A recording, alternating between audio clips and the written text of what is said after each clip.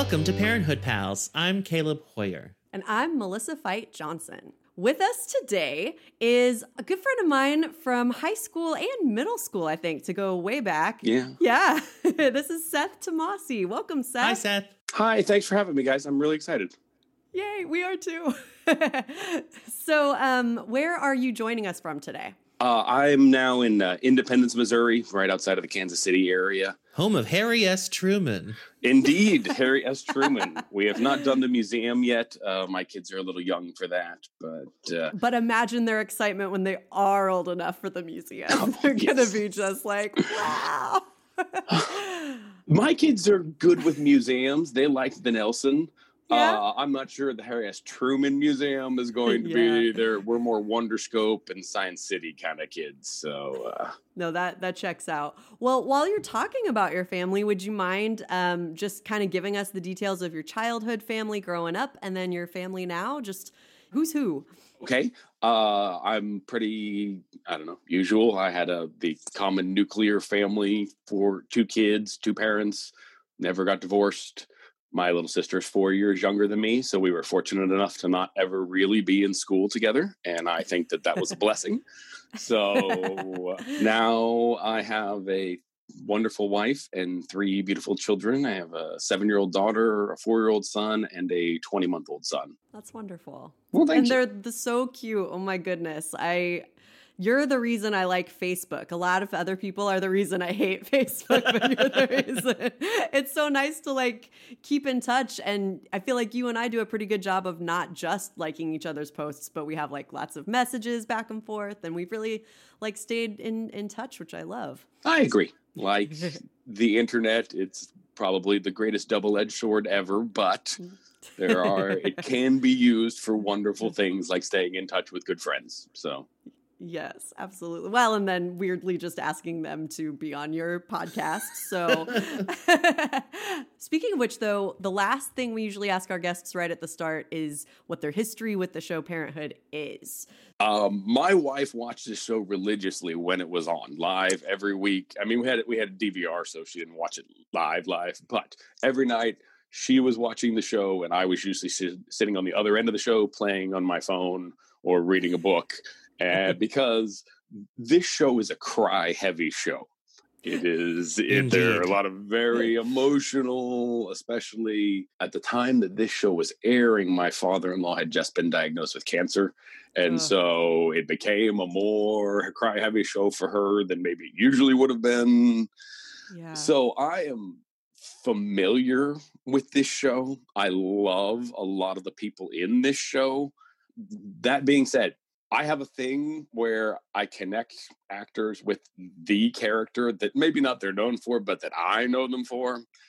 Just so you know, Sarah is going to be Lorelai the entire show that we're talking about. She's always Lorelai in everything she does. And my wife laughed for 20 minutes because I didn't know her name was Sarah. And I was like, why are you laughing so hard? She's like, because her name's Sarah. My wife's name is also Sarah. So that made it. It's like, no, she's Lorelai. And that's who she is. Yeah, that's fair. I will tell you right off, I am not a fan of the show. Ooh, we got one. Caleb's been waiting for this. Right? I struggle to separate my reality. In order to enjoy a lot of shows and television, you have to be able to remove yourself from reality. And I can do that with the comedies and with things like that. Shows like this or that other show you like, the This Is Us. Oh, I do like This Is Us. Yeah. Right. But they're close enough to reality in a lot of ways that I struggle to separate my feelings about parental behavior and things like that from the show as a piece of art.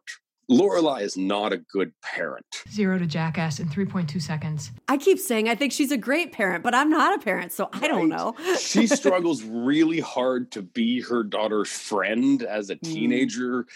And I mean, again, personal opinions on parenting. I tell my kids all the time, when you're 21, we can be friends.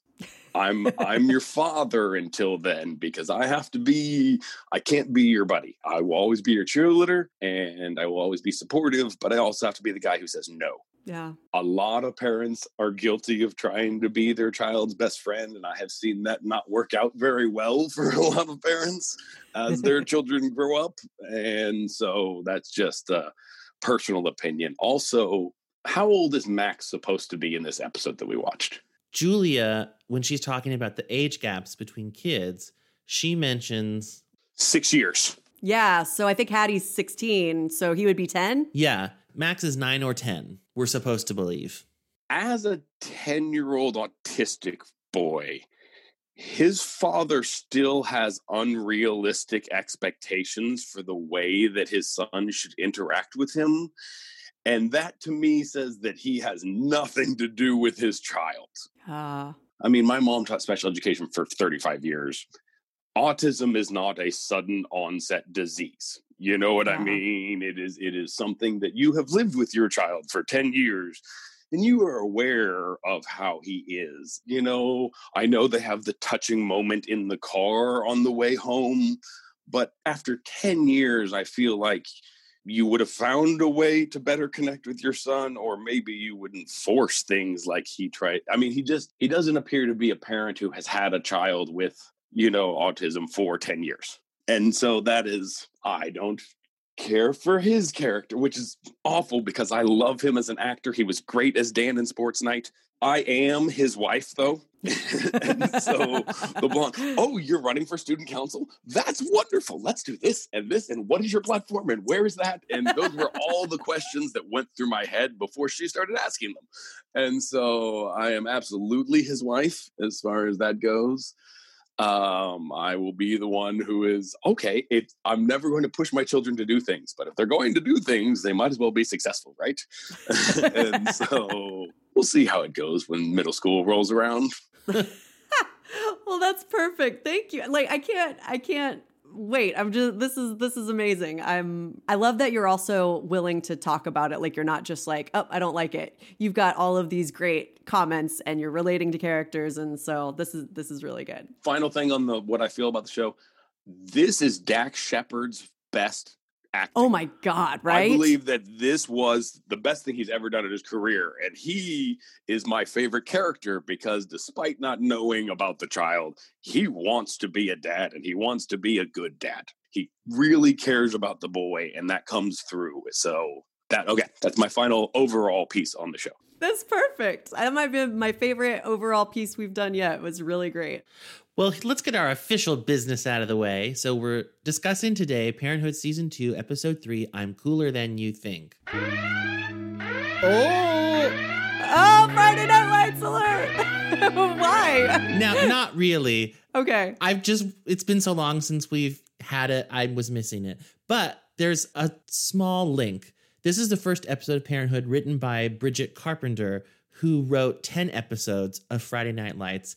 That counts. And this episode was directed by Michael Waxman, who directed 11 episodes of Friday Night Lights, including the series finale. So we really have some Friday Night Lights people steering this ship this week. And Gabby's in this one, so there you go. Minka Kelly, we're good. Yeah.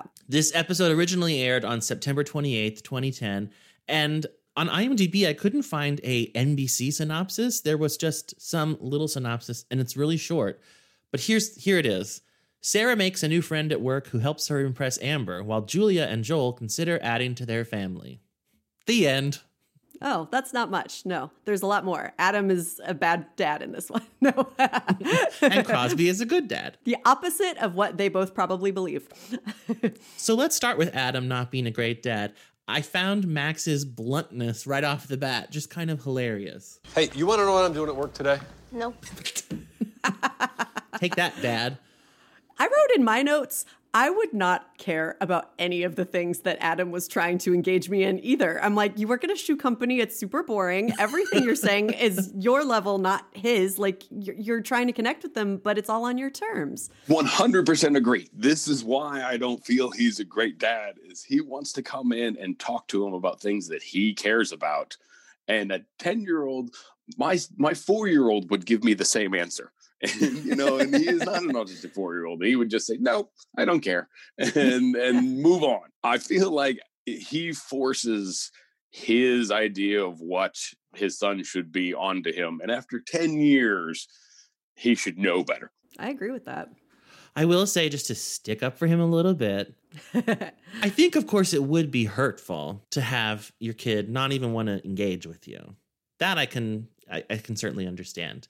And, when he sees Sydney and Joel having a cute little discussion, I understand why he's jealous. So we make it out of wood. What kind of wood do you use? Pine. Do you cut down a pine tree? No, the tree's already been cut down, but I take the lumber, which is made out of wood, and then I put it together, I build it, I sand it, and I stain it. Well, can I help you build? Sure. Can I have my own hammer? Yes. Yay. Yay. He does a better job, even though he's talking about, pine trees and building the desk. She asked the first question and he took it from there at what level she wanted to do. He didn't, push that onto her.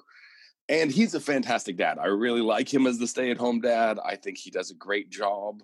As we see later in the episode, he has I have discovered is a very common struggle amongst stay-at-home parents, is, whether or not to continue to be a stay-at-home parent. It's sometimes hard to feel like you're accomplishing things when you do a lot of the same thing every day. Kids are amazing, and they grow up and they learn things and they can do new things. And even if you're a part of that, it doesn't feel like it's your accomplishment because it's their accomplishments and you're proud of them and you want them to do that. But I've talked to a lot of other stay-at-home moms who struggle to feel like, one of my friends has a master's degree and she's like, I didn't get a master's degree to stay home with my 2 little boys. And so it can be hard to feel like you are more than just a housewife or a house husband, and you need more of a sense of accomplishment than that. And he really struggles with that in this episode. Yeah. But he doesn't let it affect his relationship with his daughter. Yeah. One thing I loved about their scene and then Adam's reaction to it, I feel like if this were like a multi-camera sitcom, Adam would immediately have tried to engage Max again, and Max would have shot him down. And instead, you see Adam walk right past Max and not even try at all. And I thought that had much bigger impact than if he had tried again. It's like, lost cause. He's not going to listen to you. I really wished for just a moment that he was going to go sit down next to him and watch him play that game. And maybe ask the question that he asked in the car when he was like, hey, so what's the strategy of that game? If he'd sat down next to him and done it in that moment, that to me would have been more redeeming behavior, I guess, than at the end of the night when he's on the forced, they're going to dinner once a week together now. That would have felt more organic. Also, it shows that then he's choosing Max over hanging out with the rest of the family instead of trying to get Max to hang out with everybody else. That's something I noticed about Joel. The whole family is together and Joel's off in another room with the person that he spends all day with, just by themselves. And, he's a kind of a quiet guy. And I wondered, is he so uncomfortable around this boisterous family that it's just preferable? Like, oh, please let me go off and color with Sydney. Just get away from all of them. As the guy who just got back from my in-laws for a week with the wedding and everything, and that also takes care of the children, sometimes they're not your family. And it's great. And you love them. And I love spending time with them and everything. But they're not your family. And sometimes that means they have different opinions on things that are not the same opinions that your family grew up with. And it's better to just take your time away while they're discussing things that maybe you have a very strong opposite opinion on. Fair enough. Yeah. Yeah. Well, something that Caleb and I have been talking about quite a bit is how this is, for both of us, our 3rd time watching the show.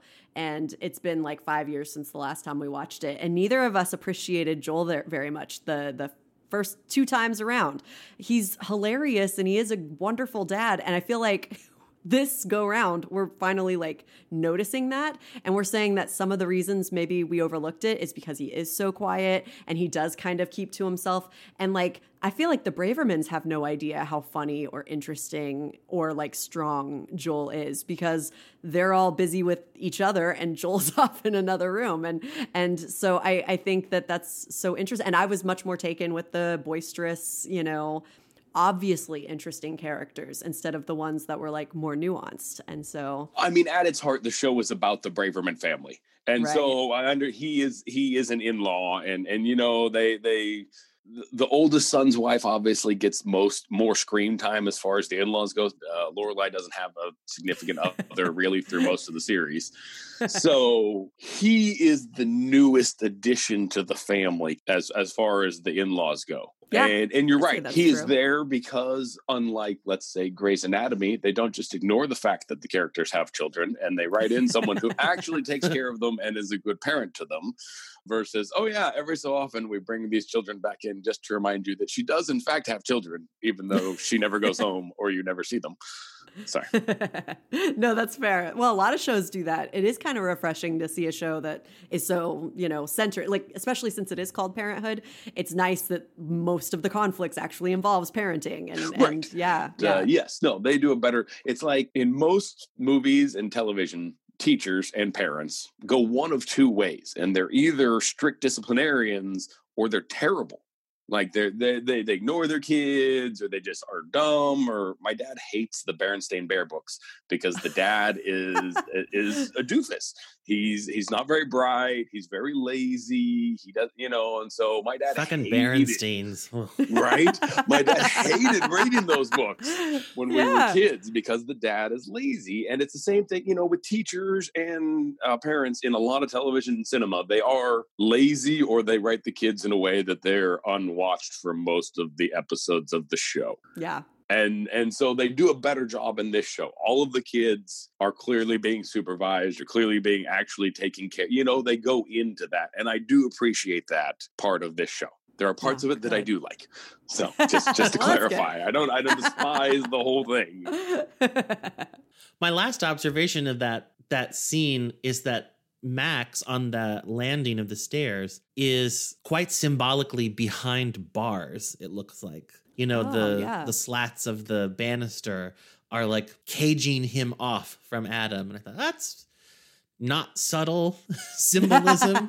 Or maybe it's an accident and I was just reading into it. But no, I think you're right. I think that was absolutely done on purpose. With the angle that they have, it really looks like he's looking at him through a cage. Yeah. And, you know, he could have stopped at the foot of the stairs, but instead he comes around the pillar and then looks at him through the bars instead of.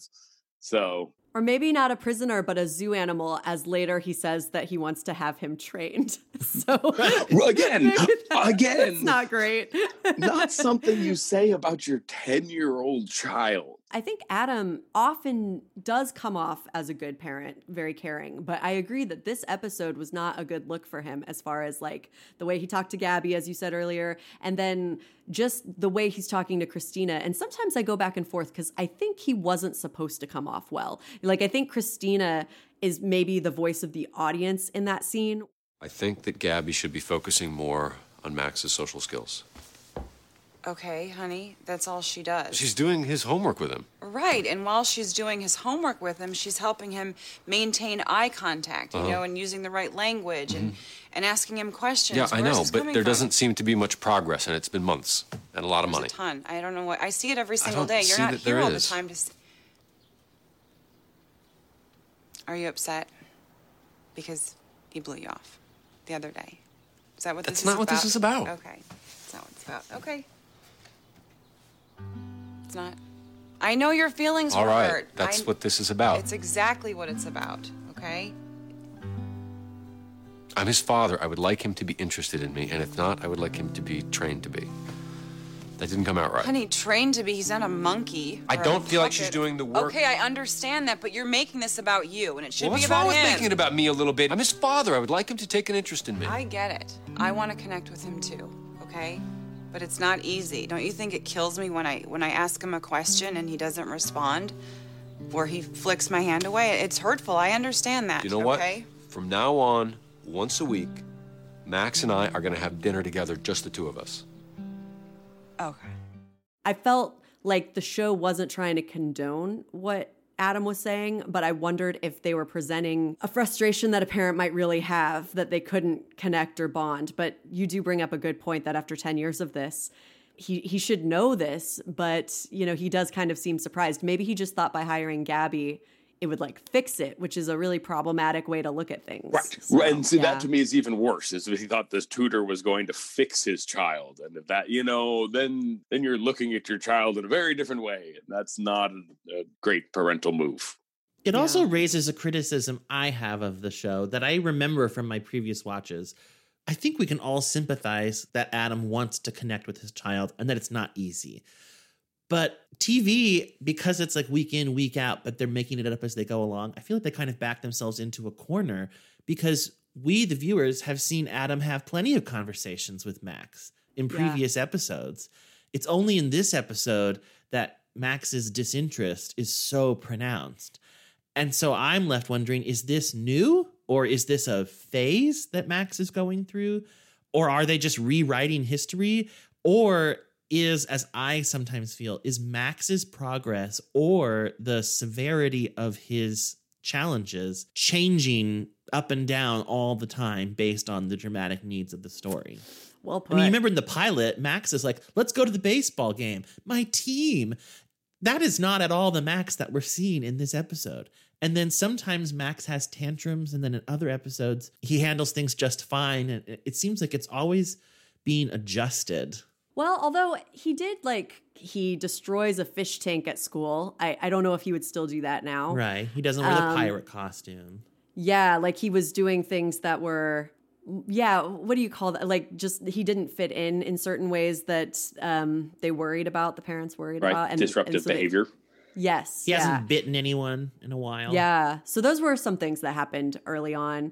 And I will say that the creator of the show, which I hadn't known before doing the podcast, but Caleb found that out, Jason Katims, his son has autism, yes? And so he had some knowledge of this, but at the same time, it's like when it is a TV show, it does become interesting. I think most shows that I've watched, even ones that I love like this one, sometimes characters will be altered to serve the plot, to serve whatever function they need. And that's probably hard to avoid, but it is sometimes it nags at you, I suppose. Again, this is the problem I have with separating reality because this show, it does do such a good job of showing some of the problems that parenting life is about and things like that. It's hard for me to separate my feelings about why is he all of a sudden not a great dad, Yeah. He's been a good dad for most of the show, but yeah. Right.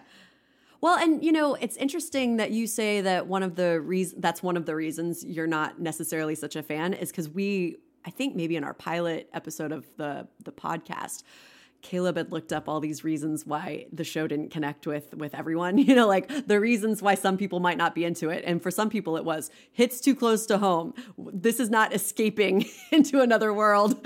This is my world. Right. And that's, yes. Although I feel like what I'm hearing from you, Seth, if I can put words in your mouth a little bit, is that it's not just that it's not escapist, but when something isn't meant to be, it then kind of invites greater scrutiny. It's like, okay, if you're going to present yourself as a slice of life, then I'm going to evaluate you based on whether you seem real or not. And, no one cares if Watchmen seems like real life because it is not at all trying to be. But yeah, that's a good point. No, that's really well said. I 100% agree with that. It is... If you're going to present something that I am very familiar with and feels very familiar to me, then that means that I'm going to hold you to the same parenting levels that I hold the other parents at the park that I decide whether or not to let my kids play with, and things like that. And so, that's very well said, Caleb. Thank you. I really enjoyed the conversation that Adam and Christina do have, mostly because it seemed to me like a great example of married people communicating. And now I'm the only person in this discussion not married, but I loved that they clearly knew each other so well and that Christina was able to quite gently call Adam on his stuff really fast. And he's saying, that's not what it's about. That's not what it's about. She goes, oh, okay. That's not what it's about. Okay. Are you sure? And then he admits it. Like, she goes, all right, yeah. She goes, yeah, that's exactly what it's about. She knew the whole time, and she knew how to get him to own it pretty quickly. Oh yeah, Melissa knows. Sometimes you have to lead your spouse there and not just tell them that they're wrong, and because it comes across much better if they say, "Oh yeah," versus "You're wrong, and this is why you're wrong." That doesn't always get the reception that you're after. I know, shockingly, right? yeah. Right. Or like how he makes that comment about Max being trained, and then he immediately hears it how she must hear it, and he goes, "Yeah, that sounded bad." She's like, "Yeah, it did. It really did." Yeah. That's why your spouse should be a balance to you. It's important to have someone who not only enjoys the things you do, but also sees the world maybe a little different from you, so that when you are on a roll, and so you think, they can say, but see, there's this big hole right here that you just kind of stepped over in your logic, and the rest of your plan doesn't make sense. So. You know, I in a previous episode, I had made a comment about how I thought that sometimes maybe Adam and Christina were almost indistinguishable from each other. But I'm going to maybe challenge that comment that I made a little bit, because I find that something kind of fun about this season so far is we've had a few episodes where one of them is just wildly wrong and the other one has to walk them back. And this episode is obviously where Adam is wrong. But like at the first episode of the season, Christina's trying to teach Hattie to drive, and she's just straight up nuts about it. Like she is just like, she's so scared about her daughter getting into a wreck. She can't see clearly, and she is just heightened in a way that I found really hilarious. But if I were Hattie, I would find it, infuriating. And Adam kind of does the same thing with her. He's like, okay, so you're not, he doesn't call her wrong. He does the same sort of questioning thing, and it's really kind of beautiful. I think that you've just maybe hit on, I do think they're a really good couple because of things like that. They're able to sort of help each other when they are way out there and just heightened and making something about themselves instead of the other person, and they're not able to see clearly. I feel like they're able to kind of help each other through those things. That's when I like them the most. Right. I do too, yeah. One of the things my wife and I like to tell each other, or I like to tell, all women are crazy. I think my wife's crazy is cute. And it's really important to find someone who's crazy you think is adorable. And that makes it so much easier to both, one, kind of let it go, and two, be able to make them realize where their crazy has taken them. If you think it's adorable, you don't interrupt them in a mean way. But when you tell your wife this theory about how all women are crazy, how did she respond to that? Well, she agrees. What are all men? If we're gonna say all women are crazy, what are all men? Rapists. All men are idiots for the most part. Most of the time, all men have let's say problems seeing things that are right under their nose. And it's very important for their spouse to be able to point that out in a way that is not demeaning or derogatory, but at the same time, keeps them from tripping themselves and falling on their face. It's so interesting because I feel like I try to do the opposite of what you just did, which is I try not to make sweeping generalizations about everyone. Well, you wanted a hetero male on this show. So well, sure. I did. There's your hetero male soundbite for the day. Soundbite, yeah. Caleb will just pull that. Straight white man says all women are crazy. Right. No. But, it's important to find someone who's crazy works for you. Yeah. Some people are in relationships with people whose crazy scares them, and that's not a great way to go. And some people are in relationships whose crazy they think is funny, and your significant other doesn't generally like being laughed at when they're in one of those moods. Yeah. And so I find that those relationships don't work anymore.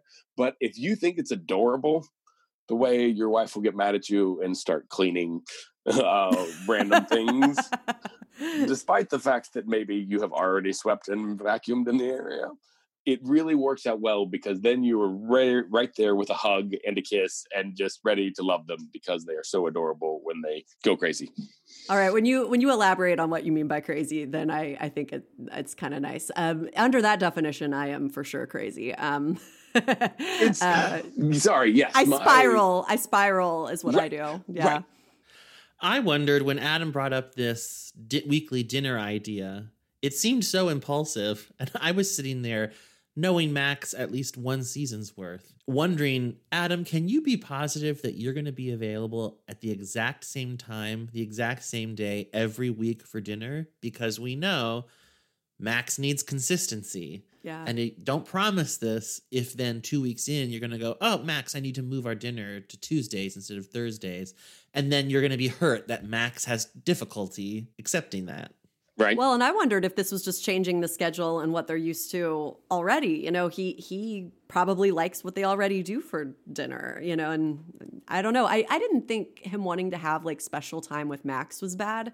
I thought that makes sense. But yeah, it did feel like it was coming from a place of desperation instead of let's sit down with my wife and make a plan, you know, and maybe even sit down with Max too and make a plan. Yeah. That's what bothered me the most is that Max was not included in it at all. You know, hey, buddy, would you like to pick a restaurant once a week? Or would you like to pick a place that you and I could go and have a father-son dinner once a week and let Max, again, if you let them have some of the control, I feel like that would have made a better connection between the two of them than we're going to dinner. And they never even really showed the dinner, right? They just showed them on the way home. Yes. Yeah. Oh, see, and I didn't even connect that that's where they were coming from. Right? Oh, no, I mean, they're just in the car going somewhere. Back in the old Nissan. Stop it. Why are you singing? I am singing, Max, because we're in the car together and you won't talk to me. I would love to talk to you about anything. But I ask you questions and you won't answer me. And you know what? It hurts my feelings, so... It's just, I would like to know things about you, and I would like you to know things about me, anything.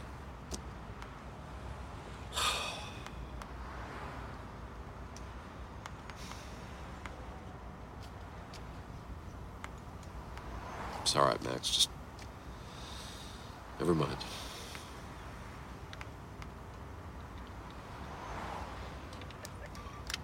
I heard you say to Hattie that you were treasurer. Did you get treasure for being treasurer? Well, there's no treasure. There is money involved. Right, something about you. Yeah. Well, you see, when you're in high school, there's a president, a vice president, and the treasurer is the person who's in charge of taking care of the money. Well, how much money? How much money did you take care of? Well, when our coffers were full, it was upwards of $2,000. That's awesome. Yeah. In my head, at least, in that scenario, Adam had chosen the restaurant that they went to, and they went somewhere that he wanted to go with Max. And then listens to his classical music on the way home. Right, and then is listening to his classical, not just listening to his classical music, but then resorting to humming the classical music because he can't handle it.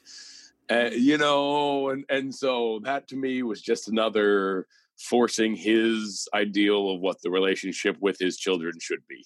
You put that so well, and I think it really hints at why I wasn't liking that particular storyline, because I feel really strongly that we should get to know kids for who they are instead of sort of pushing our ideas of who they should be. And I was raised incredibly well, but, I took, I've said it before, but I took dance classes for 7 years that I hated because my mom really wanted me to be a dancer, and now my mom is very supportive of, my actual interests, like writing and I think that those have been some really important conversations for us to have. And I think that was, I don't know how to say it, except that is still, I think, maybe a slight trigger for me. Like, I don't like this idea of let's look at who let's raise the kids we want them to be instead of let's raise the kids they are, I guess. And I mean, to a degree, the mom tries to force her campaign ideas onto her daughter and what kind of campaign she thinks she should run. And I don't know if that's an intentional, they're both trying to force the children to be who they want them to be kind of scenario. But it's like you said, I have 3 children and they're very different from each other, let alone from other people's kids. And they have the same DNA for them, so all kids are very, very different. And it's important to recognize that. And while, yes, I think it's important to force them to try new things. I think 7 years of was a little bit long, but I mean, my kids are next year have to learn an instrument. So they have to do a year of piano or violin. But after that year, if they do not enjoy it, I will not force them to continue.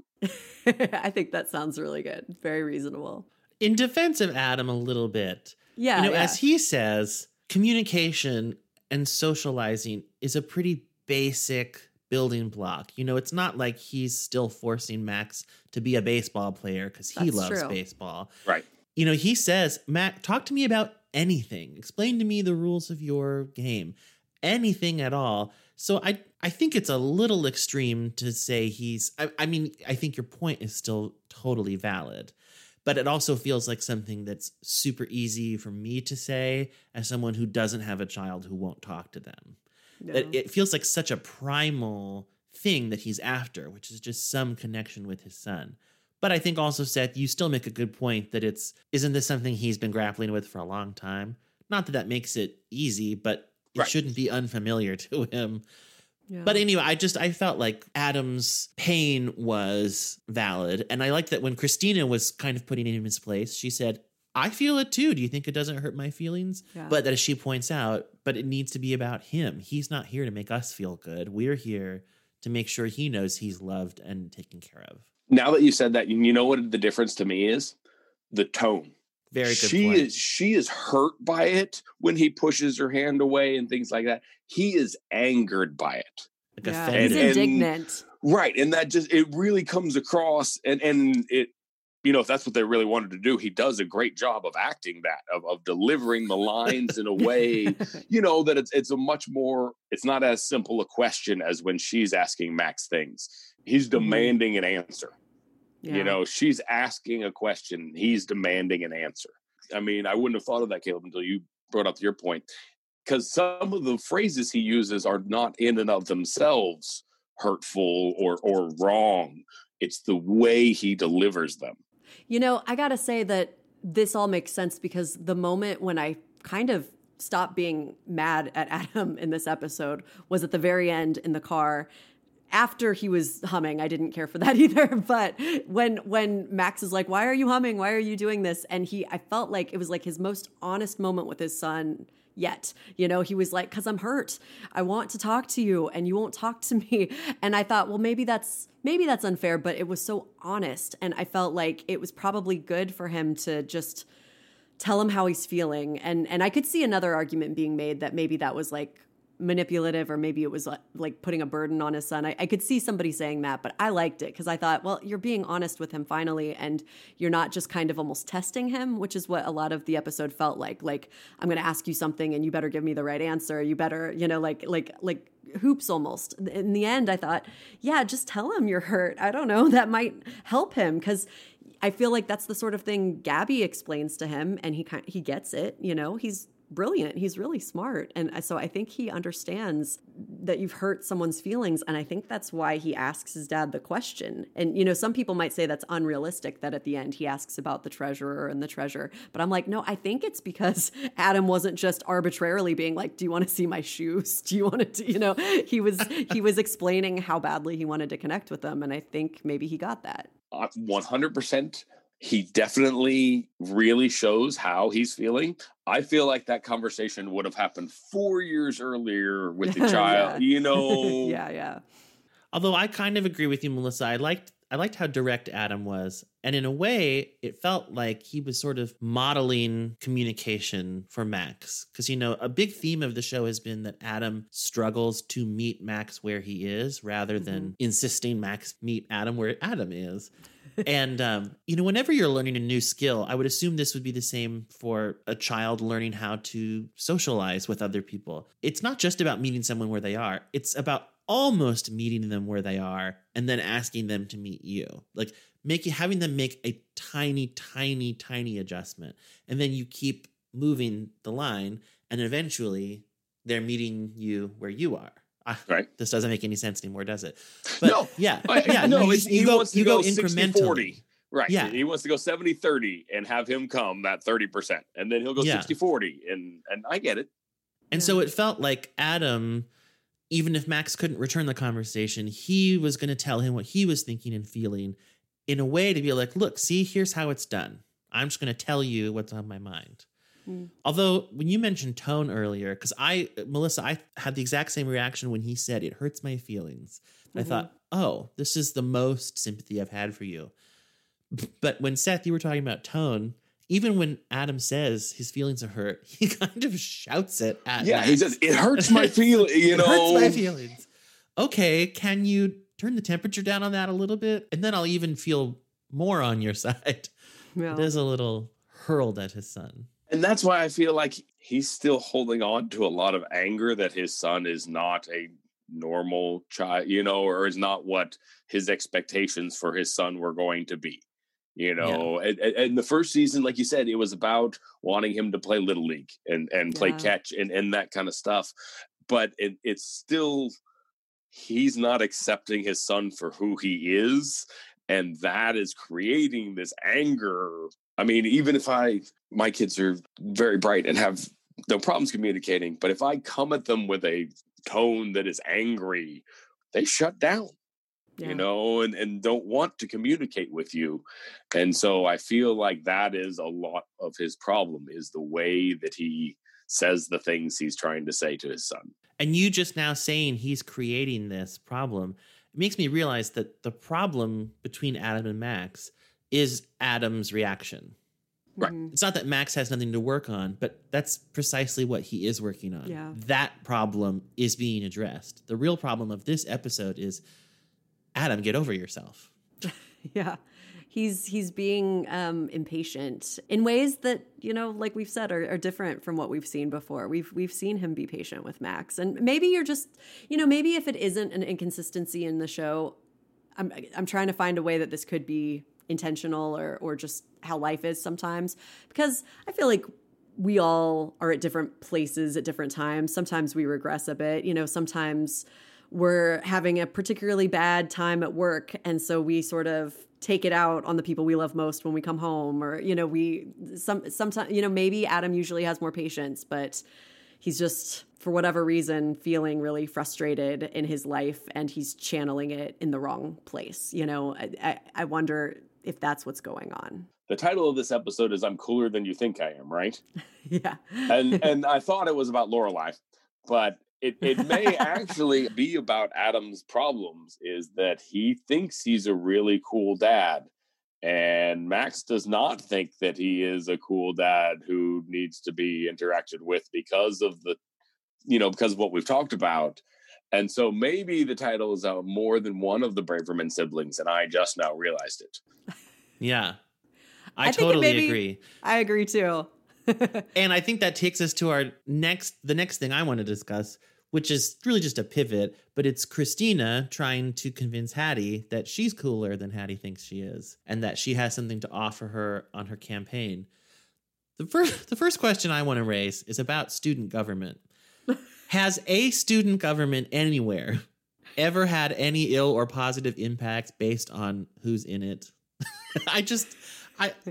What is the significance of being, okay, so you're student body president. Has there ever been a good or bad student body president? These people are Yes. completely irrelevant, aren't they? Okay, I'll No. defer to the high school teacher. Well, I used to be the studio sponsor, and it really mattered who was in charge because if Of all they the weren't- power they wielded?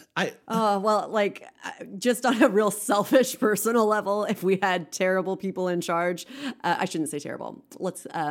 Irresponsible people in charge, then suddenly it was not student government. It was Ms. Johnson government, and I was planning everything because we still have to have coronation. We still have to, like all the townspeople of Pittsburgh would have been furious if we didn't have homecoming look the way that it's supposed to look and how it's looked since they went to high school 50 years ago. And so that may be, me going off on a tangent, but I will say, as a teacher, you definitely want to have responsible people in charge planning every event that you have all year long. Well, then shouldn't the teachers vote on it? Yes, Because I thought so. I guess my point is, would there ever have been a scenario in which the student government was so bad that homecoming just didn't happen, and then all the students go, "Oh, I guess I really shouldn't have voted for the person I voted for"? No, It's like, because whoever no, the teacher everything is in charge is going to just make up for it. It's just going to happen anyway. So why is there even student? I think the whole thing is kind of silly. It's one of those things like FHA and all this other stuff. It's a thing to get students in that keeps them doing something. It's all about keeping kids busy. And student government is supposed to give them idea of how things are run. But unfortunately, as we know, coming from Southeast Kansas, things are not run like they teach them they're run in student government. And then they get unrealistic expectations. I wasn't going to say it's important to have responsible. I was going to say it's important to have creative or active people. Yeah, I agree with that. Well, and I didn't really honestly pay much attention to who was in student government when I was in school, but as a teacher, I did notice. And Caleb, you probably weren't talking about like coronation. You were talking about like what impact can this have on the world. I will say the years that I had even impact on the school. It seems so irrelevant to me. But the years that I had the most like compassionate, go-getters. I've never said go-getters before. Why did I say that? But anyway, the most compassionate and hardworking students in charge, they would do things like paint and redecorate the custodian's workspace. That was kind of amazing. They once had like a big Thanksgiving meal that they prepared for, again, the custodian staff. Like, it was kind of incredible. And that didn't happen every year. That depended on who was in student government. Well, that's nice. Well, here's Melissa liked this clip. Hey, everybody, I'd like to make an announcement. Oh, good. It's a commercial. That wasn't nice. Oh, sorry. I laughed so hard at that. I loved that. Those might be my favorite moments in all of the show, are those little throwaway moments that like her announcing this is so grand and ridiculous, but then when Zeke's like, "Oh good, it's a commercial," and she just, "That wasn't nice." And I'm like, did anyone notice that who's actually in the room with them, or is that only for the audience?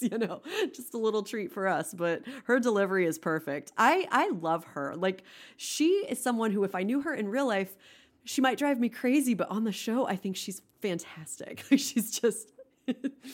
Now, here's a really small thing that I fixated on. Yeah. When Christina pops her head into Hattie's room to see if she found the book, which BT dubs is The Lost Art of the Great Speech, How to Write One, How to Deliver It by Richard Dawes. I tried to find something interesting about that book. All I could find is that it is a very highly regarded book on speech writing. Is it like the Bible? Doesn't she say it's like the Bible? It seemed like one of many books that a lot of like sites recommended, but I couldn't find anything about it specifically where like someone said, this is the best, everyone agrees. I read it for debate. Oh, Seth's read it. I mean, it is what you think it is. It is, you should have a strong opening statement and make sure that you do not change subjects in the middle of it's about being clear and concise and focused and just giving a good well, clearly speech. I haven't read it because this began as me talking about Christina's laundry comment, and then I veered to the book. But so yeah, I was going to say, isn't it? I found it just shocking that she said clean underwear in the top drawer. Hattie is in high school and her mother puts away her laundry for her. I mean, Well, not it's even a just Braverman family tradition. Not even just does her laundry, but puts it away. And this is something where maybe I just don't understand how other families work, because like when I was in high school, all of the bedrooms were upstairs. And because my mom's MS, she couldn't go upstairs. So of course she wasn't going to be putting any of the kids' laundry away. That was just unthinkable. But by the time I was in high school, I was doing my own laundry too. Yeah. I wasn't doing my own laundry, but it was a basket of clothes that was at the foot of the stairs for me to take up to my room. Thank you. That seems normal to me. Yeah, my mother was still doing the laundry when we were, and my 7-year-old now, I put them on her bed, but there's folded piles of clothes on her bed for her to put in her drawers. Good. I think that's a skill that they can manage. Right? I mean, she's not tall enough to hang up the hanging stuff, so I do hang up the hanging stuff. But, don't expect her to get a ladder. Get out the step stool. Do it yourself. Yeah, I tried with the 4-year-old, and then it just gets thrown into the drawers, and it becomes a problem. So we're still working on it. You meet them where they are. Right. I think on Parenthood, laundry might be a love language. I think that maybe that's just what Christina does and what Camille does for Crosby. And I feel like this is a show where people really want to give and they want to be noticed and important. And I think sometimes they rely on doing things for people for that to happen. Actions absolutely matter. I mean, it's not just using the right words is important as well, but actions absolutely matter. So I get that. But I'm with Caleb on this. It's weird, especially putting away her underwear. And I don't know, like as the guy who does the laundry, when my daughter is a teenager, I will not be putting away her underwear. Yeah, fair enough. I can tell you right now. I feel like she'll appreciate that. Right. I don't think my daughter wants that to happen. So boundaries. We'll just go with that. Yes, no, I agree with Caleb. That is a weird segue. I mean, it's an excuse for her to come into the room, obviously, as far as the script goes and everything like that. But no, it's for a high schooler. That's a little weird. Well, yeah, I mean, I do like, okay, so big theme of this episode is the idea of like Joel taking, I don't mean to change the subject, but at some point later, I want to talk about what Joel brings up about having like another kid.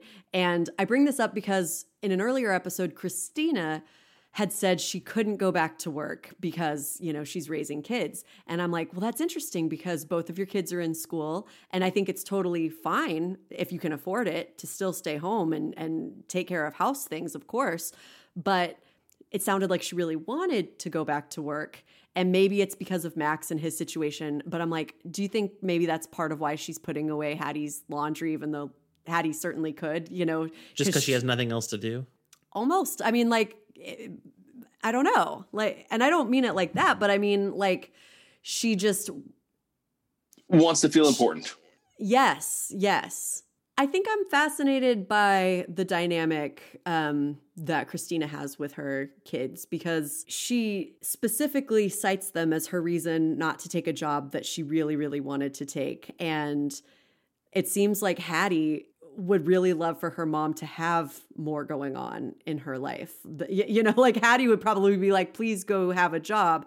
Max might be the main reason she stays home. And I think that might make sense. But it just makes me wonder when there are like seemingly unimportant lines like laundry's, your underwear's in the top drawer. It makes me think, wow, I wonder if she is just like throwing herself into this in ways that are, like not even necessarily that she necessary. But Melissa, I think you raised an interesting point that Hattie would probably like it if her mom had some other outlet.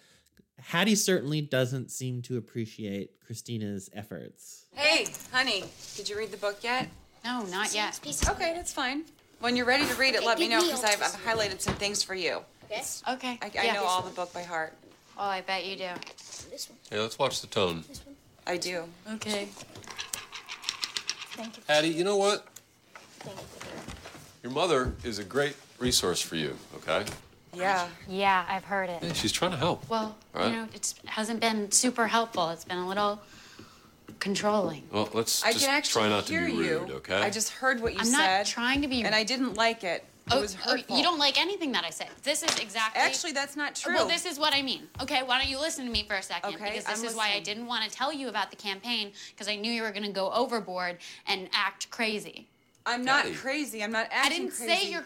I don't mean actually that you're just trying to actually help you, crazy, honey. Adam, Yeah, I'm just you're giving not her trying to help me. You don't listen to research. anything All right. that I say. Hattie, I'm listening to cool your everything you hear. jets, okay? You're trying to make the campaign your campaign. I'm trying to give you some campaign strategies that I've Yeah, and I'm worked saying on. I don't know. care about your campaign strategies. Obviously not. I want to do it on my own. Okay? Fine. Do it on your own. See how far you get. Don't stop crying. I'm not crying. Christina.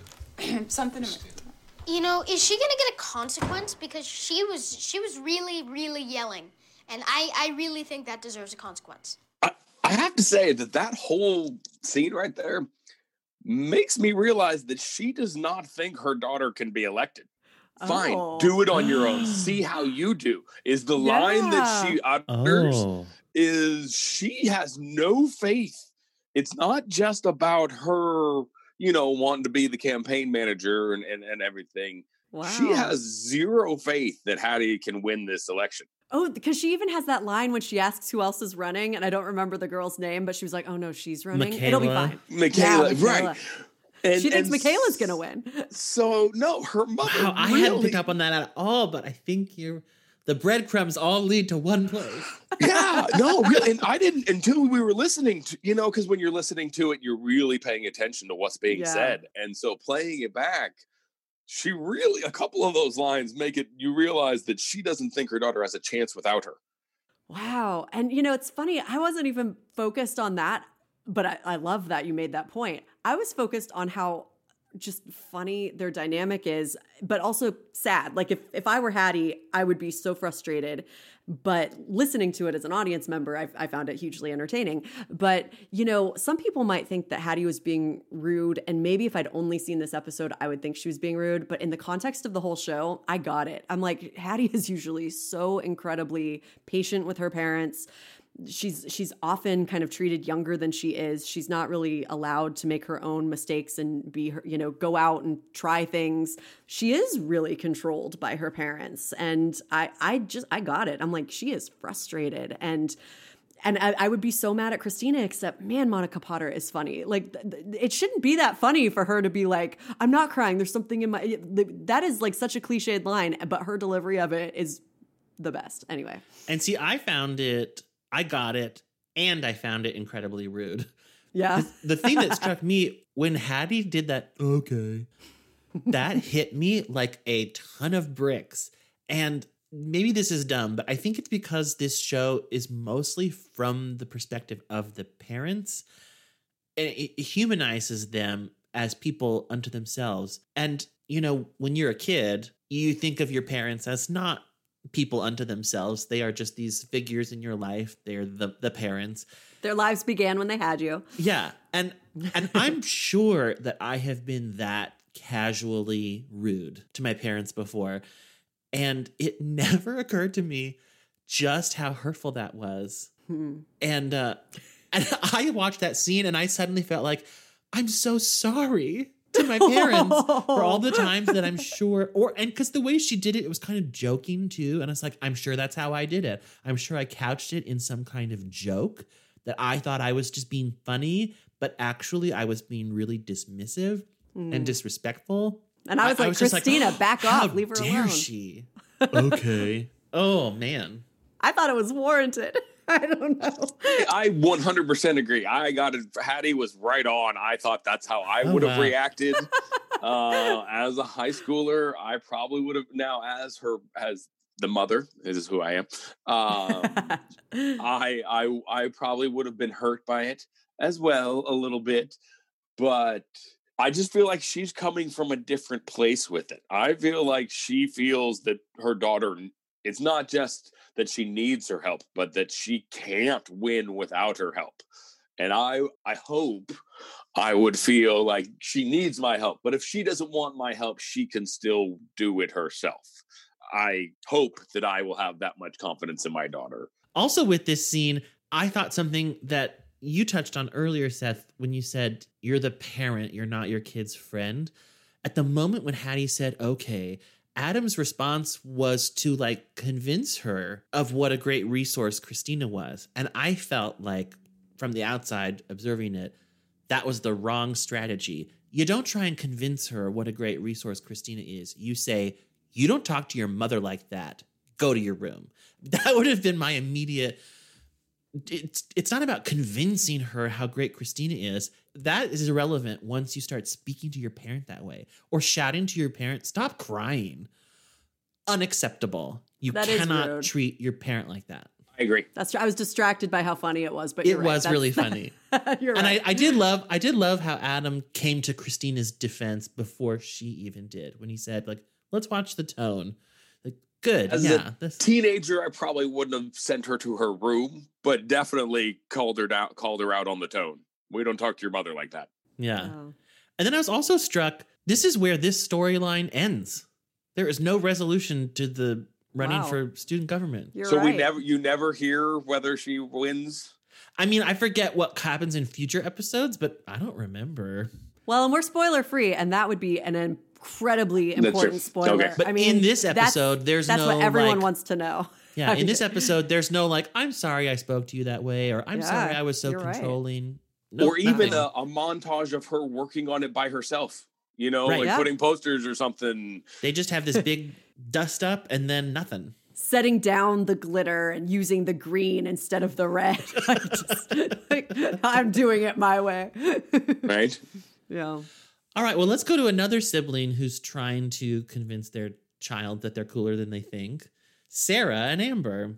I had two hair observations right off the bat. I love Amber's kind of reddish hair that seems new in this episode. And in the very first scene, Sarah's hair, for the first time this season, finally has a little body to it. And then the rest of the episode, it is flat, flat, flat. Anyway. And another little fun fact that I learned, when Sarah meets Mike, Forklift Mike, she says something like, oh, go forklift something.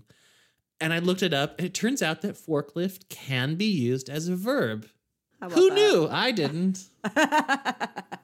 I'm just going to rank the love interests real quick that Sarah has had so far.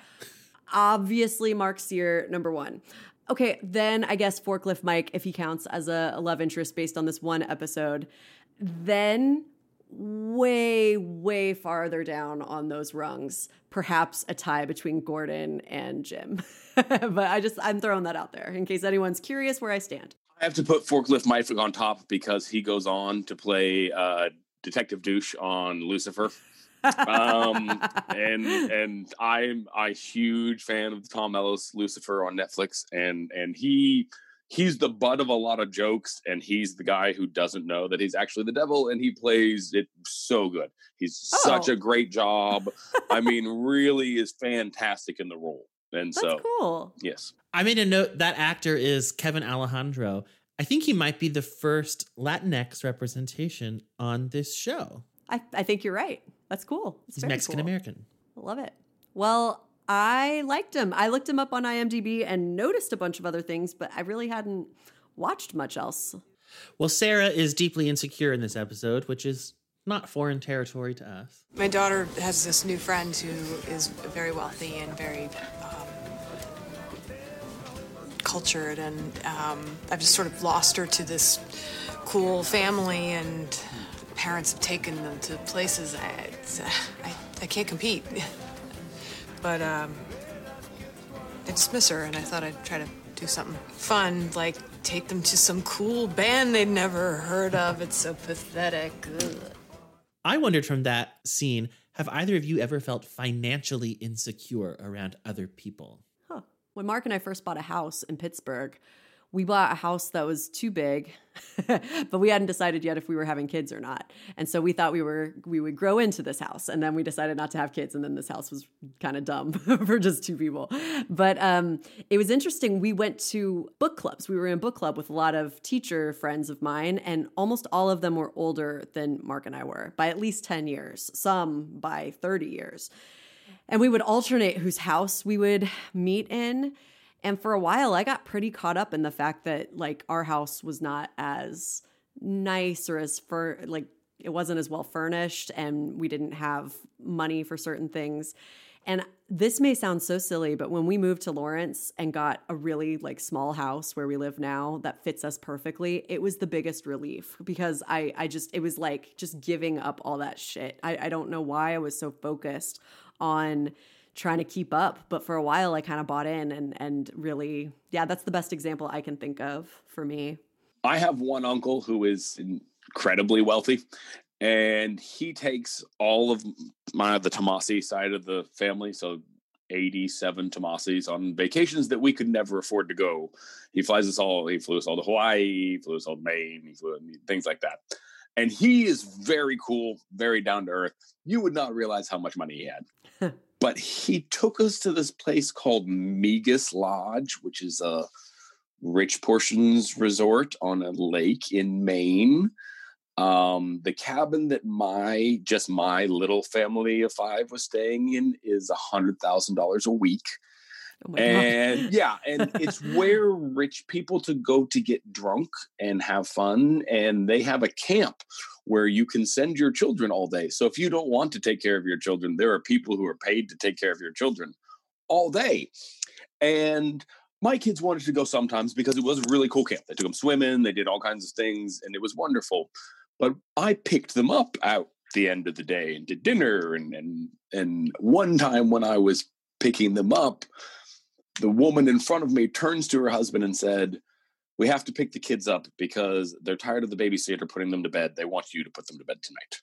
Oh, wow. And he was going on a helicopter ride and did not want to put them to bed. So it was not that I was financially insecure, but it was like, I realized that there are people in this world who grew up in a very different world than the three of us grew up in. And things that are normal to me are not necessarily normal to everyone. And, you know, the requirement was that you dress for dinner. I have a suit. That is what I have. I have a suit, and it's a nice suit, but it's the only one I have. So I wore it every night to dinner. And everyone else is there in different suits and dresses, and the one outfit probably cost more than my car. And, you know, and so it was just going to some of these places makes you realize that there are multiple standards in our world, in our country. And, you know, it's good to be the king. Yeah. Well, I went to NYU for college, which is very expensive school, and I borrowed a ton of money every year for 4 years to go there. And there were a lot of people there who did not borrow money. Like you said, you wouldn't guess how rich they were because they are nice people. And they, you know, that makes it sound like I have some cartoon idea in my head of what rich people are like, but I think that I do. And that's not good that I have that. But I think it's why I didn't realize for such a long time that, oh, I am the poorest person here, aren't I? Like a lot of these people I know and have no trouble relating to at all, and we get along and have fun, they are wealthy. And then even just New York City, broadly speaking, I sometimes wonder, you know, how are my friends affording the apartments that they're in? Or like with this big shutdown in the pandemic, how are people staying in their homes? And I think the answer for a lot of them is they just have a lot of money. Mm-hmm. That's why. And I'm like, oh, I don't know what that's like. I've never known what that's like. Yeah. Anyway, I thought it was interesting when she actually just admitted to that it wasn't just that she didn't feel cool around her daughter. It was that I can't compete with these really rich friends that she has. And not just rich, but like she uses the word cultured, you know? Yeah. Yeah. Because as we've said, that house that where she lives with her parents, you probably in Berkeley would have to be extravagantly rich. Oh my God. To afford a house like that. Right? But again, it's her, you're totally right. But it's her parents' house. And she is, I guess now she's not tending bar. Now she is, you know, but she's an intern. And it's a job that her brother got her. And you know what? I think she is still tending bar. I think they made a comment about how she has to do both. And I don't think there's anything wrong with any of those things, living at home if you're struggling, et cetera, et cetera. But of course, I think that's something that she would feel insecure about. She probably doesn't feel like a real grown-up the way that Kelsey's parents seem like real, cultured adults. I had a problem with the way she conflated or connected cultured and wealthy. Oh, because yeah? we are far from wealthy. We're a one income family. Do not make a lot of money. And my kids eat Greek food and Indian food. And we go to, there's a South African place that we like to go to, and we go to the Nelson. And when there's traveling stuff, I take in. And so I guess I kind of took offense to the fact that she equates that you have to be wealthy in order to be cultured. That's true. That's a really good point. You don't have to be. Yeah. Because yes, the things she's talking about, like the trips and stuff, get that. I understand you can't afford to take your kids on vacations and things like that. I get where that's coming from. But especially where they live. I mean, culture is not an issue or something that requires her to even, they're not in Southeast Kansas. That's true. Well, I should also mention this is the first appearance of Zasha Mamet as Kelsey.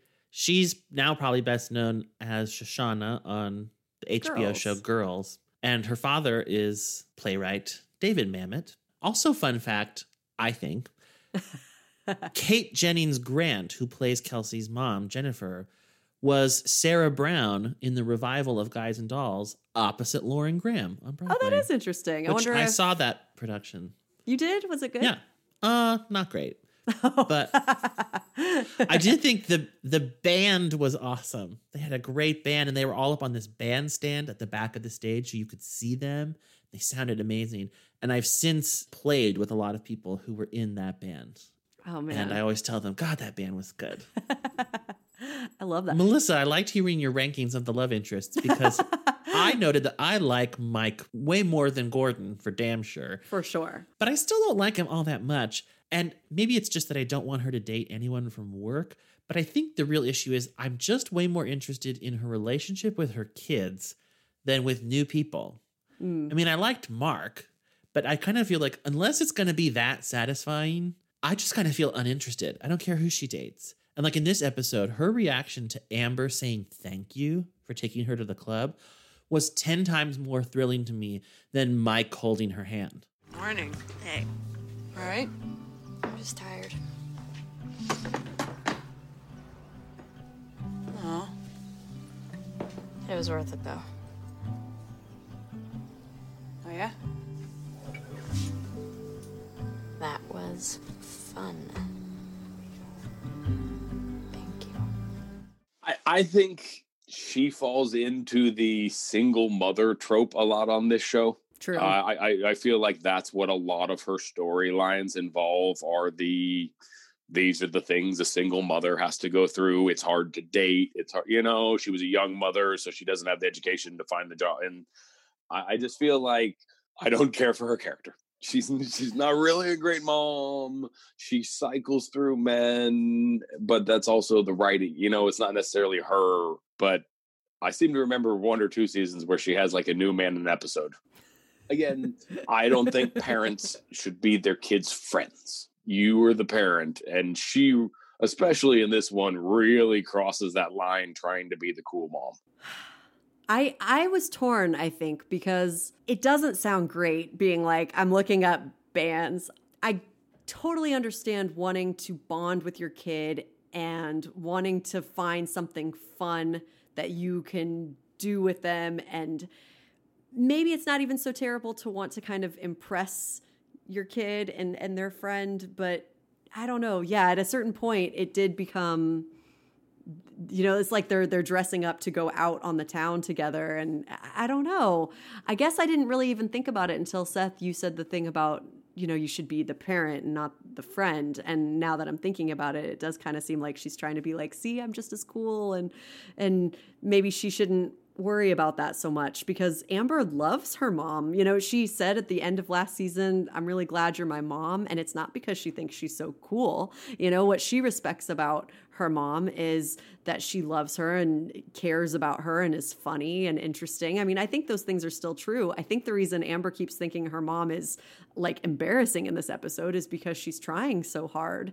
And so that's interesting. It's like having the opposite effect for the most part. To me, it's worse because she's doing it for the wrong reason. Like if she was, like you said, just wanting to impress her daughter and that's what she was wanting to do in and of itself, that wouldn't be as bad to me, but it's not. She's wanting to be cooler than the other mom is what she's wanting to be because she's afraid that her daughter thinks this other couple are better parents or funner parents or cooler parents than she is. And she's striving to compete with them. It's coming from a place of, I feel inferior, and not from a place of, I love my child and want her to respect and think I'm the coolest thing ever.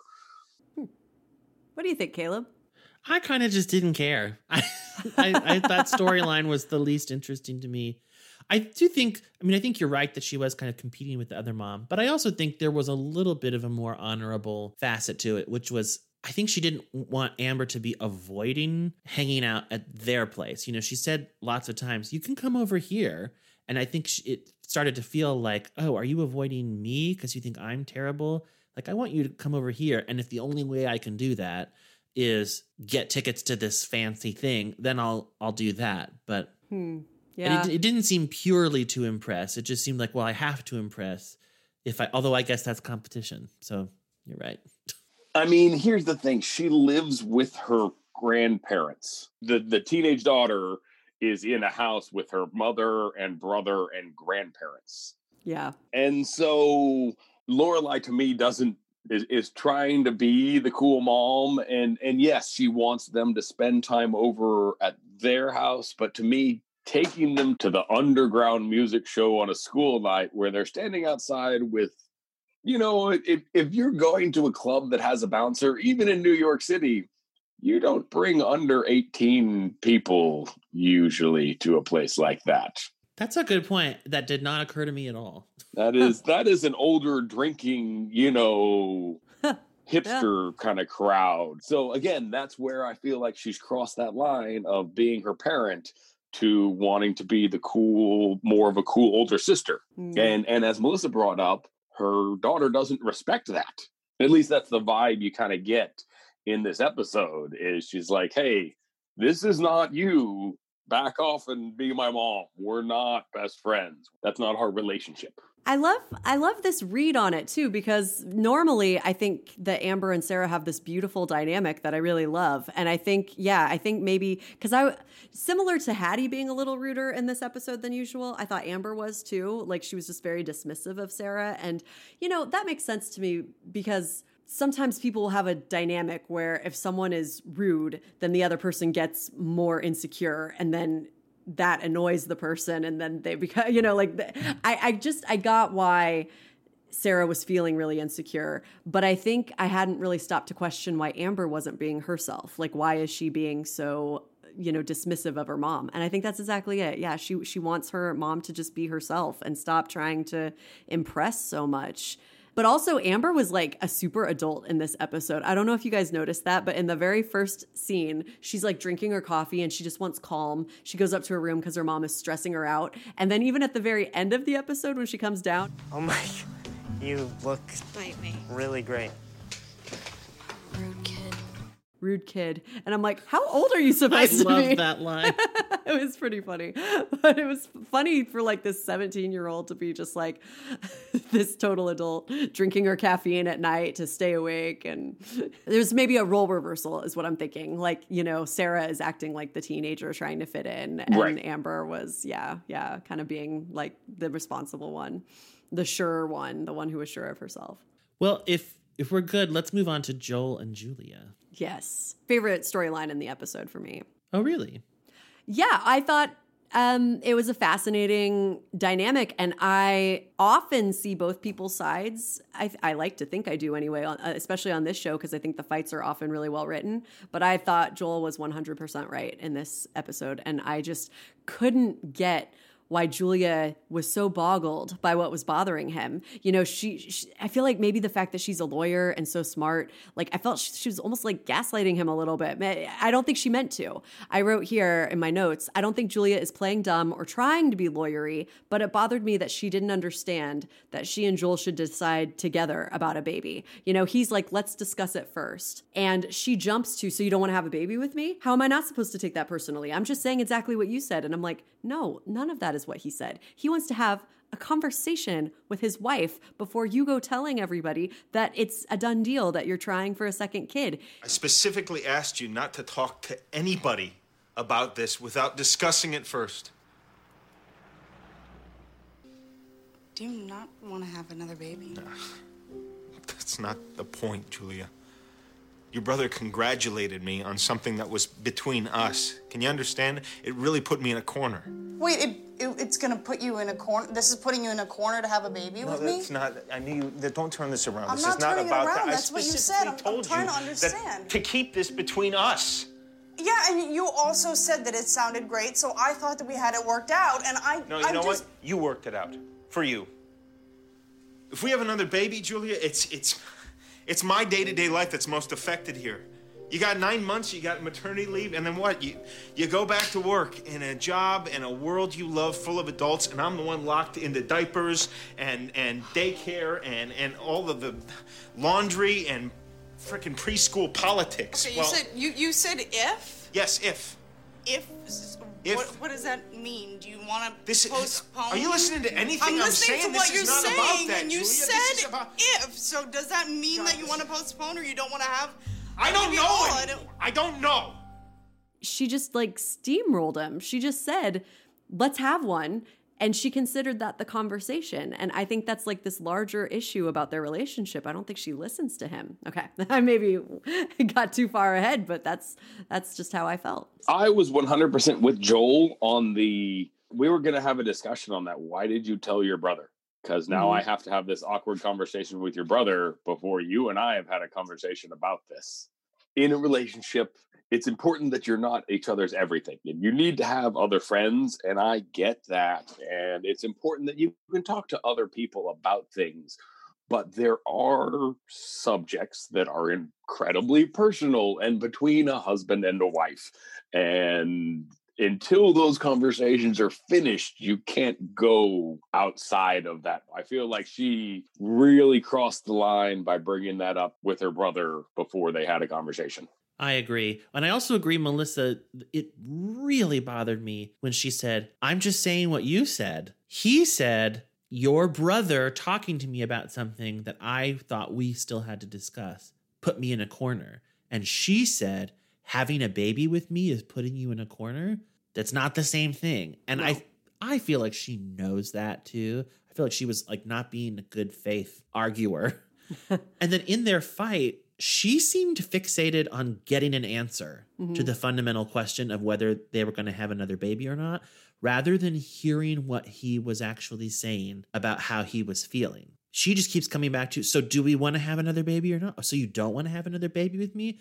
While he's saying, I don't like that you told your brother. These are different topics. And she seemed uninterested in the topic he wanted to discuss. And I also wondered, like, what did she think discussing it meant when she agreed to do that earlier? Brainstorming names, you know? No, you're totally right. But, you know, the very first time she brings this up, I think was the season 2 premiere. And she also didn't notice that when she brought it up, he was not thrilled. And I just feel like she's missing a lot of signs.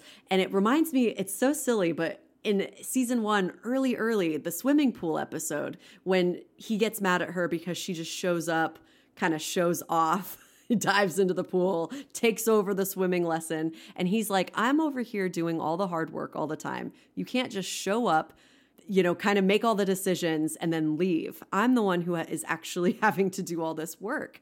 And I felt like, she even the conversation she and Adam had about it felt a little icky to me because, you know, they were both like, you know, it's hard when you have a job and having another baby, but Christina's great. Joel's great. This is kind of like, they're like, but we got people at home to take care of that. So we're good, you know? And I thought, well, that seems insensitive. Like Joel should be really a part of this conversation. You don't just get to decide to have a baby. He's right. He's the one who's going to do most of the work. And maybe he was looking forward to going back to work.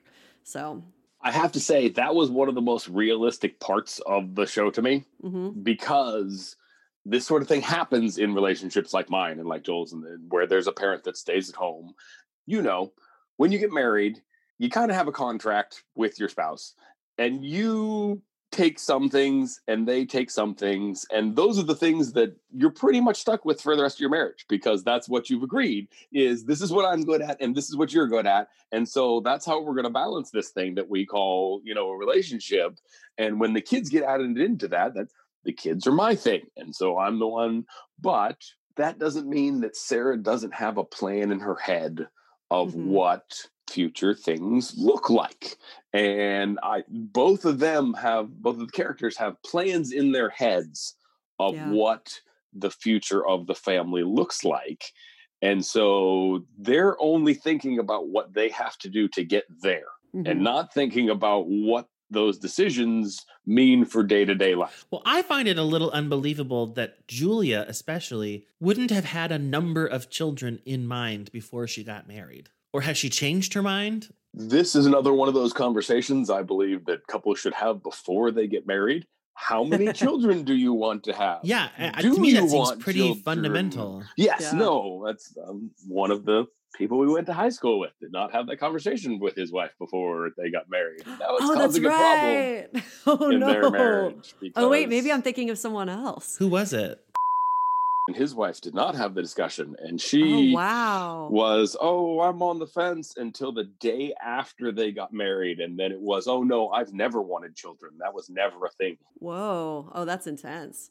So, you know, now 4 or 5 years later, that's starting to cause a problem for a guy who maybe is deciding that he wants children. That's huge. You can't compromise on having a kid. And that's why it's a conversation that I feel should have happened before you got married, and having more than, I mean, not necessarily a specific number, but you should have a discussion about whether you want more than one child.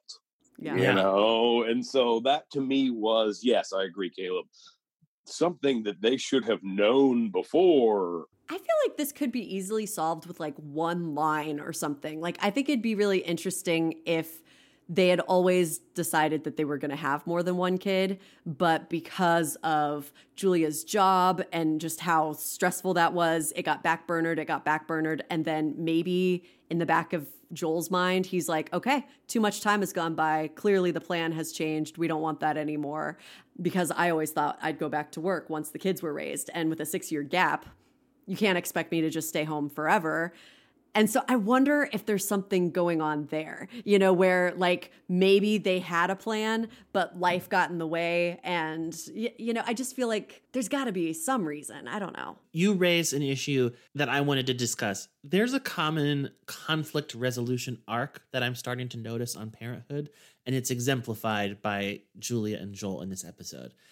And it's that there is a small conflict or disagreement or issue between people, and then they communicate their feelings about it poorly. And then it becomes a much bigger conflict or disagreement or issue.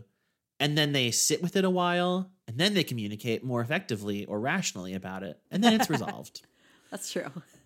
And like, I suppose to a degree that is most conflicts. So maybe it's not unrealistic, but it is beginning to feel like a bit of a trope on this show. Like, the resolution of this storyline is Joel telling her basically what he's been saying the whole episode, but just doing it more calmly, and her actually hearing him. And then everything's fine.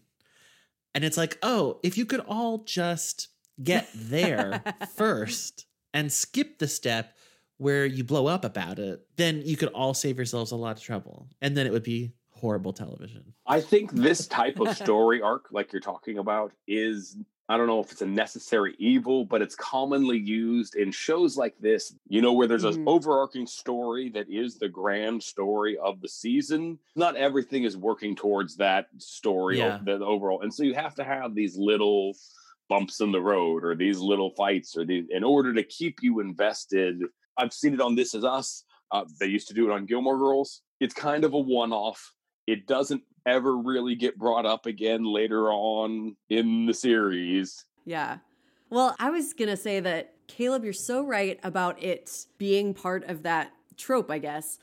But usually the final conversation that the characters have when they're finally communicating, I usually find it very effective and powerful.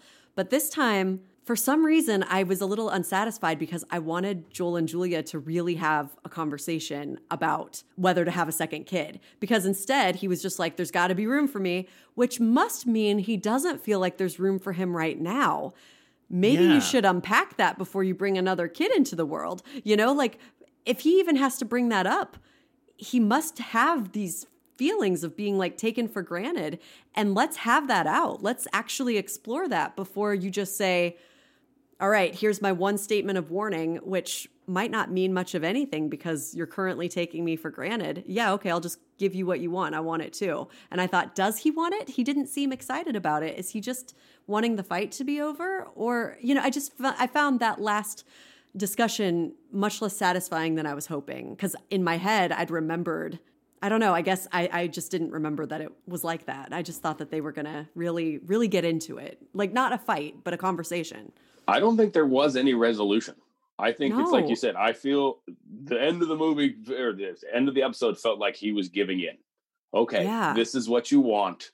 I'm going to do that. No, it didn't feel like she ever saw things from his side. No. Yeah, it wasn't like he said, so you're okay with me going back to work? Right, and that's putting the kids in daycare. Once you go back to maternity leave and we just hire someone, right? Since we're both wealthy. They had the fight, and then they made up. Yeah. And that was the end of it. But it felt like a false sort of makeup. Yeah, it didn't feel like they actually talked anything out. You're right. He just gave in, and I'm worried about that. I don't know. I don't think that's a good sign, and I really do think she takes him for granted, and it's something that I can't stop noticing now that I've kind of noticed it, and it really bothers me. Speaking of makeup, I liked that in that scene where Julia had just woken up, she didn't wake up in full makeup. Yeah. I mean, she still looked fantastic, and I'm guessing she probably did have some makeup on, but she definitely looked less made up than if it were like the middle of the day. Right. I feel like that's not always the case on TV. You know, something I wrote down is that I love that they went to bed angry. You know, like she wanted to talk to him when he was still working on the desk outside. And I loved that scene, by the way, because in a show that leaves so little unarticulated, everyone's constantly talking about everything. The only words that were spoken in that whole scene were beautiful. Nice. And yet there was so much else going on. Yeah. And I love that. Please continue. No, I'm glad you said the words exactly, because I didn't quite remember what they said, but I love that. Maybe that is a small concession on her part. I think she's the sort of person who wants to resolve things right away. She opened the door clearly wanting to talk, but she could tell from his response, which was pretty curt, that he wasn't ready to talk. And so she let him be. And I think, okay, maybe that's something, you know, and then they made up in the morning, which I think is often a great idea, to make up in the morning when you're like rested and, you know, and maybe things don't seem so bad. And I also thought it was kind of a good scene, or a good sign, that when she woke up and saw him staring at her, she was like, creepy, and he laughed. I was like, okay, so even though you're like mad at each other, you're still knowing how to make each other laugh. And you know, I did like all that. I will say that. I agree with the, you know, she actually read the room, or read him as it were, and that it wasn't time for her to push her agenda. I'm still bothered by the way they made up without actually discussing it. Me too. The whole argument was because you hadn't had this discussion, and now you still haven't had the discussion, but you're just giving in despite the fact that you had this big argument over her talking about it before the discussion. Like you said, there's no resolution. There's resolution in that he gives in, but they don't deal with the problem or the reason they were fighting in the first place. Yeah. It feels like then the original discussion of whether or not to have a kid got upended by this discussion of whether or not she should have told Adam. And that became the focus instead of the real reason they were going to talk. So Joel's like, okay, I'm over you telling Adam. So now that's fine. That's the reason you're okay. I'm not angry with you for telling your brother anymore. So let's have a baby. yeah, it should be. I'm not angry at you anymore. So now we can have a discussion. And yes. Yeah. Yes. Yeah. Yeah. Sidebar, I could watch Joel build that desk all day long. Oh my God, Caleb, I'm going to quote what my notes were about that. When the drill goes through.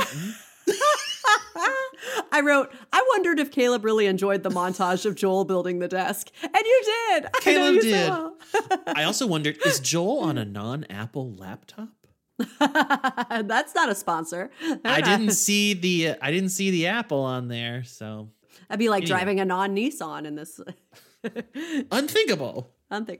Unfortunately, we have gone longer than I anticipated, and I'm having us too. I'm screams sorry from upstairs. I apologize, but no. I'm probably gonna have to call it a day at this point. Real quick, again, Dax Shepard, best character he's ever played. He, to me, is the best parent through most of the series. Loves his child and wants to be a part of his life, even though he didn't know he existed for a while, you know. And now he's dealing with the grandma who doesn't really want him to be a part of his life, and he not just stands up for himself, but does it respectfully.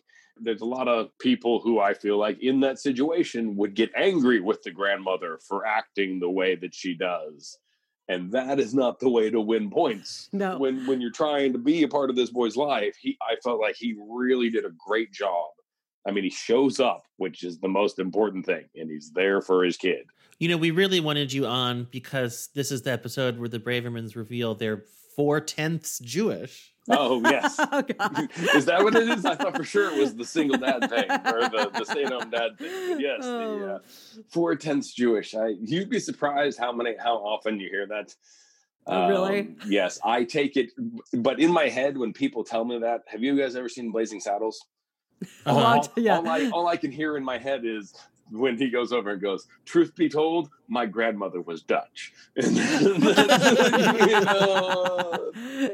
Well, thank you so much for joining us. I really appreciate it. Thank you for having me. This was a lot of fun. I hope that I didn't put anybody off with my not really caring for the show, but... You were willing to talk about it. I think that's all that really matters. You didn't just say, this is stupid for every point, you know? Yeah. Discerning perspective. Yes. All right. It was great to see you. Good to see you. Bye. Bye. Bye. Well, Seth, domestic dad that he is, had to run because we went on for a little too long. But we had a little more to discuss about Crosby and Renee. So we're going to finish that up, just the two of us. First of all, behavior like Renee's in the beginning, where she doesn't even let Crosby finish watching the game, that really bugs me. It just strikes me as irrational. If the game is going to be over in 30 seconds, what is the point of dismissing Crosby other than to just establish total authority over him? I just think be reasonable. I wrote down, is it rude that Renee makes Crosby leave? Or because it's her house, is she just being firm and, you know, she likes to have things a certain way and it's time for her to go to bed? I was really trying to see her side, but I really thought she was being unreasonable. I was trying so hard because I was like, well, you know, I'm not always good at boundaries. Sometimes I want a little alone time or I want people to go. And I sometimes will end up in situations that I don't really want to be in, you know, talking for an extra hour or something because I don't want to be rude. And so I was trying to admire what Renee was doing. But ultimately I thought, no, if it's going to be over by the time he gets in the car, just let him finish. I don't see. Although I should say, as you raised there, I do think she has the right to do what she did. I just thought it was a little unreasonable. Yeah. On the flip side, I thought it was presumptuous of Crosby later in the episode to think he could just show up and have Jabbar for the whole day. You got to plan ahead. That's true. Oh, it's Sunday. I'll have him back before bedtime. What? No, you have to have a little bit of a discussion beforehand. That's true. I didn't even Renee think of had that. already made plans. Mm-hmm. Maybe she wouldn't have if she knew that Jabbar's dad wanted to take him to a game. I doubt that. Something tells me if he had wanted to take Like, even if they had talked about it ahead of time. I mean, yeah, you're right. Yeah, I think she would have been like, it's Sunday, we go to church. Because that was kind of the way she delivered that. I loved that he went with them. I loved that Jabbar invited him, and I loved that he took him up on it. Oh my gosh. And I love that later when he has his big speech to Renee, that he even says, I'm glad I went to your church. Your church rocks. I don't know, but I thought, I got the sense he was being totally sincere there. Like, I don't actually think that Crosby hardly ever says anything that isn't sincere. But I thought that was really beautiful that, you know, we keep talking about meeting people where they are. And I felt like he did a good job of asserting himself in that scene and kind of meeting Renee where she is. And yeah, it's funny. I think in lots of ways, I feel like Crosby is one of the best communicators on the show. I'm going to play that speech to Renee, but I just want to point out for our listeners, listen to the speech. He is clear and direct and honest. And almost the whole time, he's very respectful. And he starts out using a lot of I messages. Mm-hmm. I feel this, I feel that. It's none of you do this and you do that. And I don't feel like he crosses any kind of line until right at the end. Renee, can I say something? I feel like when I come over here, I'm auditioning for you. But the thing is, I already got the gig. I'm actually his dad. And I think you can see how much I love him and how much I'm here and involved, you know, especially with Jasmine gone. So I don't know why you're giving me the cold shoulder. Crosby, I can see that you are a lot of fun, charming, happy-go-lucky. My husband was too. He loved a good time. But he didn't stick around past Jasmine's 4th birthday, so you'll forgive me if I don't applaud when you want to take Jabbar to a baseball game. Oh, wait, hold on. You know, you love your church, and your church rocks. I'm glad I got to go, but as my family, we went to the baseball game every Sunday. We went as a whole group, and we sat in the bleachers, and we cheered together, and my dad narrated the whole thing, and it was, you know, special. It was our ritual. So baseball is your church. Is that what you're trying to tell me? Yeah. That's ridiculous. Oh, hold on. That's not ridiculous, okay? And I want my son, Jabbar, to have the same experience with all the other people in the camaraderie, so I disagree. And another thing, it's not fair of you to hold some grudge against me for some crap your husband did years ago. I'm here for my son, okay? And I'm not going anywhere. You're gonna have to deal with that. The last line's not an I message. No. Well, you're going to have to deal with that. I think he was absolutely right to point out how unfair it is for her to compare Crosby to her ex-husband. Like, they're not the same person, and it's just apples and oranges. It's not fair. But it was maybe a little disrespectful to say, like, some crap your husband did. Like, but you know, at that point, I think he was probably getting a little worked up. He had really done a very good job of, you know, being respectful, and he was holding a lot back. I think it kind of exploded a bit, and I say a bit, I really mean a bit. I don't think he was that, you know, disrespectful. I think that maybe just went a tinge more than he would have wanted, but yeah, it didn't feel judgmental to her at all. I thought the first judgmental statement in the discussion was her saying, that's ridiculous. Like, okay, that is not someone trying to reach a resolution. And then I like that even then he said, I disagree. Yeah. You know, he still maintained his cool.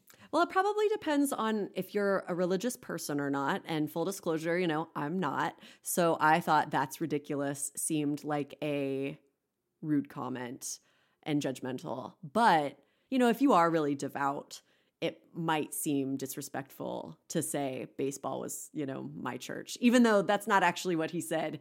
Right. She said it. And then he's like, okay, yeah, you know, which is probably a little better than just being like, in terms of the community and the fellowship. Yeah. I will say, though, good for Renee for making an effort, because later in the episode, when you see her sitting down to watch the game with them, good. I think that's how everyone would hope that would end. You know, Crosby went to church. He made an effort. and she watched the game. Win-win. Yeah. You know, and as unsatisfying as I found the end of the Joel Julia storyline, I found that very satisfying. And so it doesn't have to always be this long drawn out thing. I love that they were just watching the game together and that she was actually invested. It wasn't just her sitting there placating them. She was like, okay, we're ahead. She was making a good faith effort. Yeah. And I continue to just be pretty blown away by, I think that actress is so good because we discussed last episode, like, are we supposed to like her?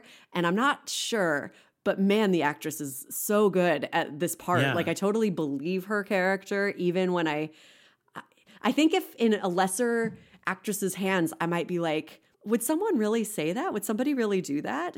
And I think she just delivers it so well that I really find it very believable. Yeah, even when it seems like something a person wouldn't do, like kick someone out when there's 30 seconds left. But I don't know. She's good. I think that I'm not sure if I'm supposed to like her feels especially dead on for an in-law. Yeah, because it's totally like right. whether he likes her or not is completely irrelevant. Mm-hmm. She is part of this deal. Yeah. She is Jasmine's mother. She is Jabbar's grandmother.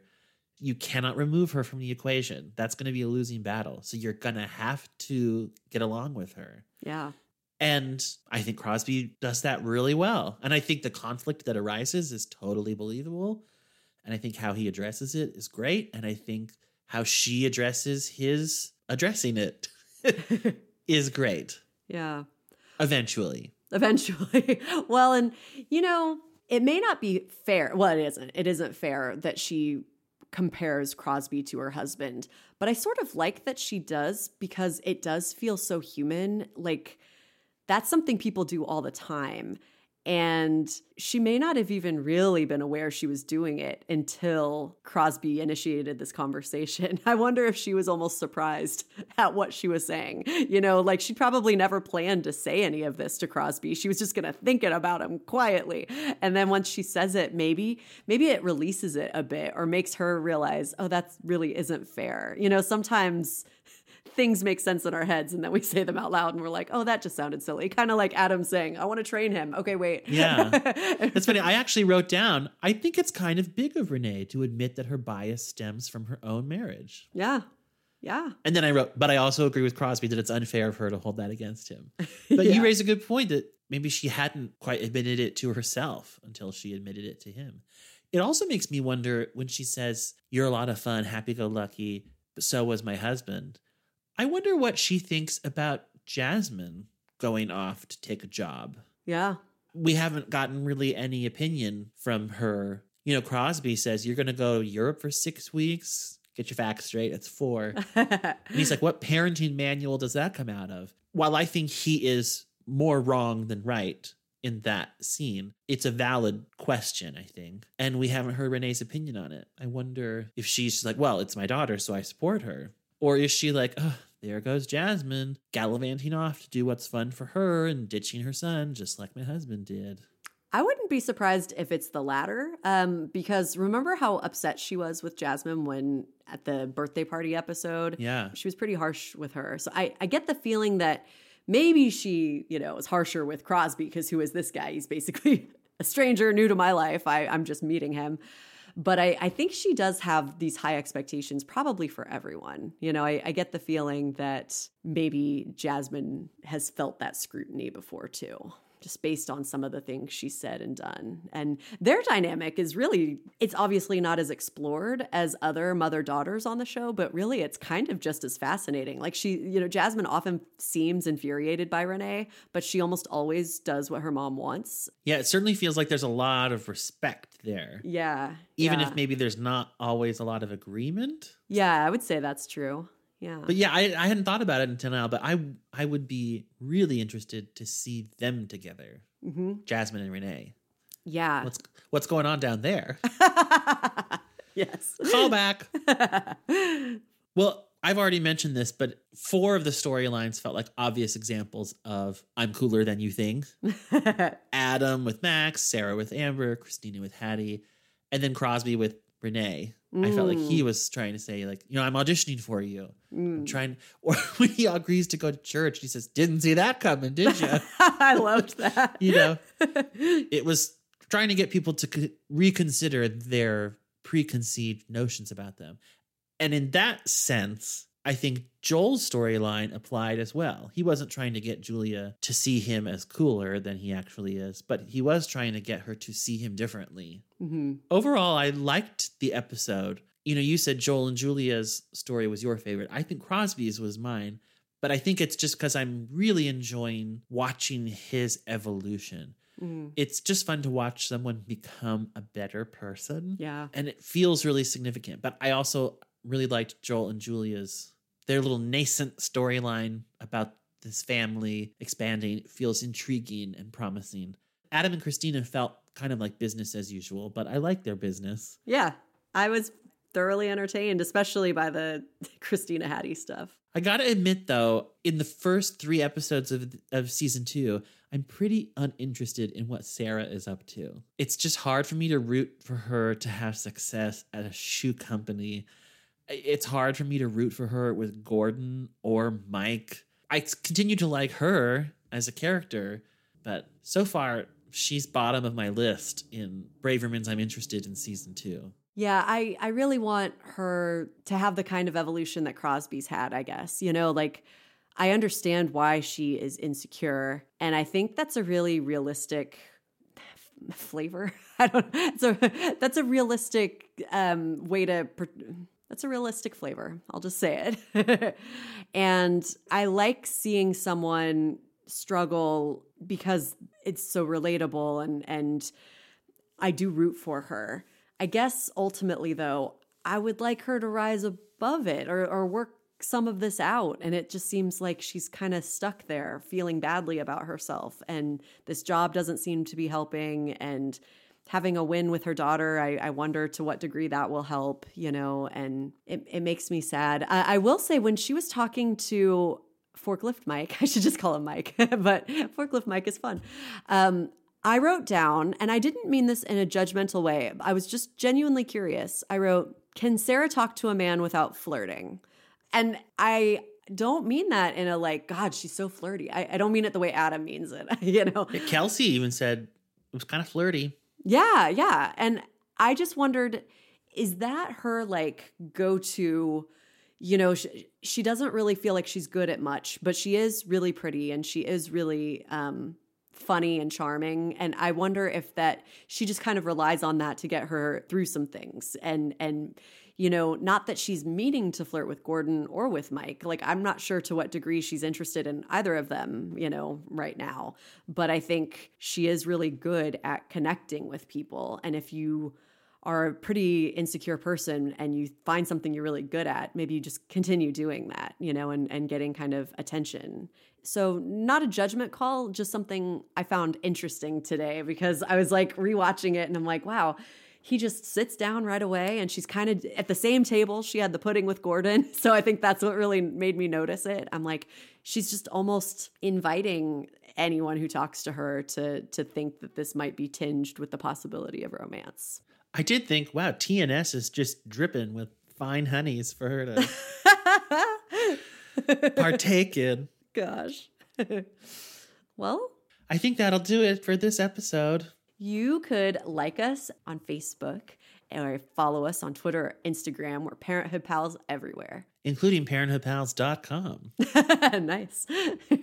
Well, thanks to Seth, who was a great guest, and it was lovely to catch up with him and talk parenting. And thanks to you, Caleb. And thanks to you, dear listeners. Yay. That sounded like a serial killer. Not to me, it didn't. It just sounded like you. A serial killer who hosts a podcast. The movie would be called Dead Air. Copyright Parenthood Pals 2020. Perfect. All right. Well, until next time, may God bless and keep you always. And may your wishes all come true.